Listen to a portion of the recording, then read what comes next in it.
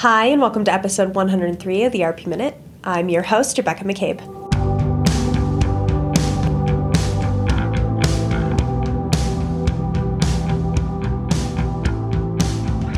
AI continues to take spotlight week to week, with announcements made from SAP and IFS.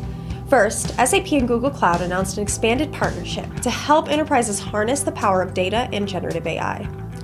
The companies will combine their integrated open data cloud using the SAP DataSphere solution, with Vertex AI to launch new generative AI-powered industry solutions, starting with automotive, and introduce new capabilities to help customers improve sustainability performance.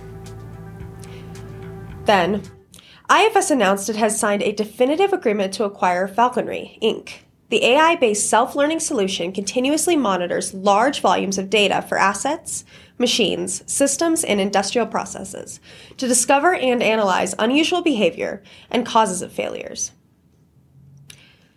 Both of these expansions mean greater value to customers who can utilize the technology to streamline and transform their processes like never before, further differentiating these vendors' offerings in the market. Quarterly results also continue to make headlines, with announcements from Salesforce and UKG. UKG began the week by providing a business update for the third quarter of fiscal 2023, ending June 30th, 2023. Chris Todd, CEO at UKG, said, "We're entering the final stretch of fiscal 2023 on extremely strong footing, with Q3 results putting us ahead of our profitability plan for this year." He went on to state that migration to UKG's cloud solutions increased over 50% year over year, with new customers pushing the company to over 80,000 total customers worldwide. UKG continues to claim its stake in the ERP market, and we expect to continue to see growth from the company in 2023 and beyond. Salesforce followed suit, announcing results from its second quarter of fiscal 2024 ended July 31st, 2023. Second quarter revenue was $8.6 billion, up 11% year over year, with a second quarter GAAP operating margin of 17.2% and a non-GAAP operating margin of 31.6%.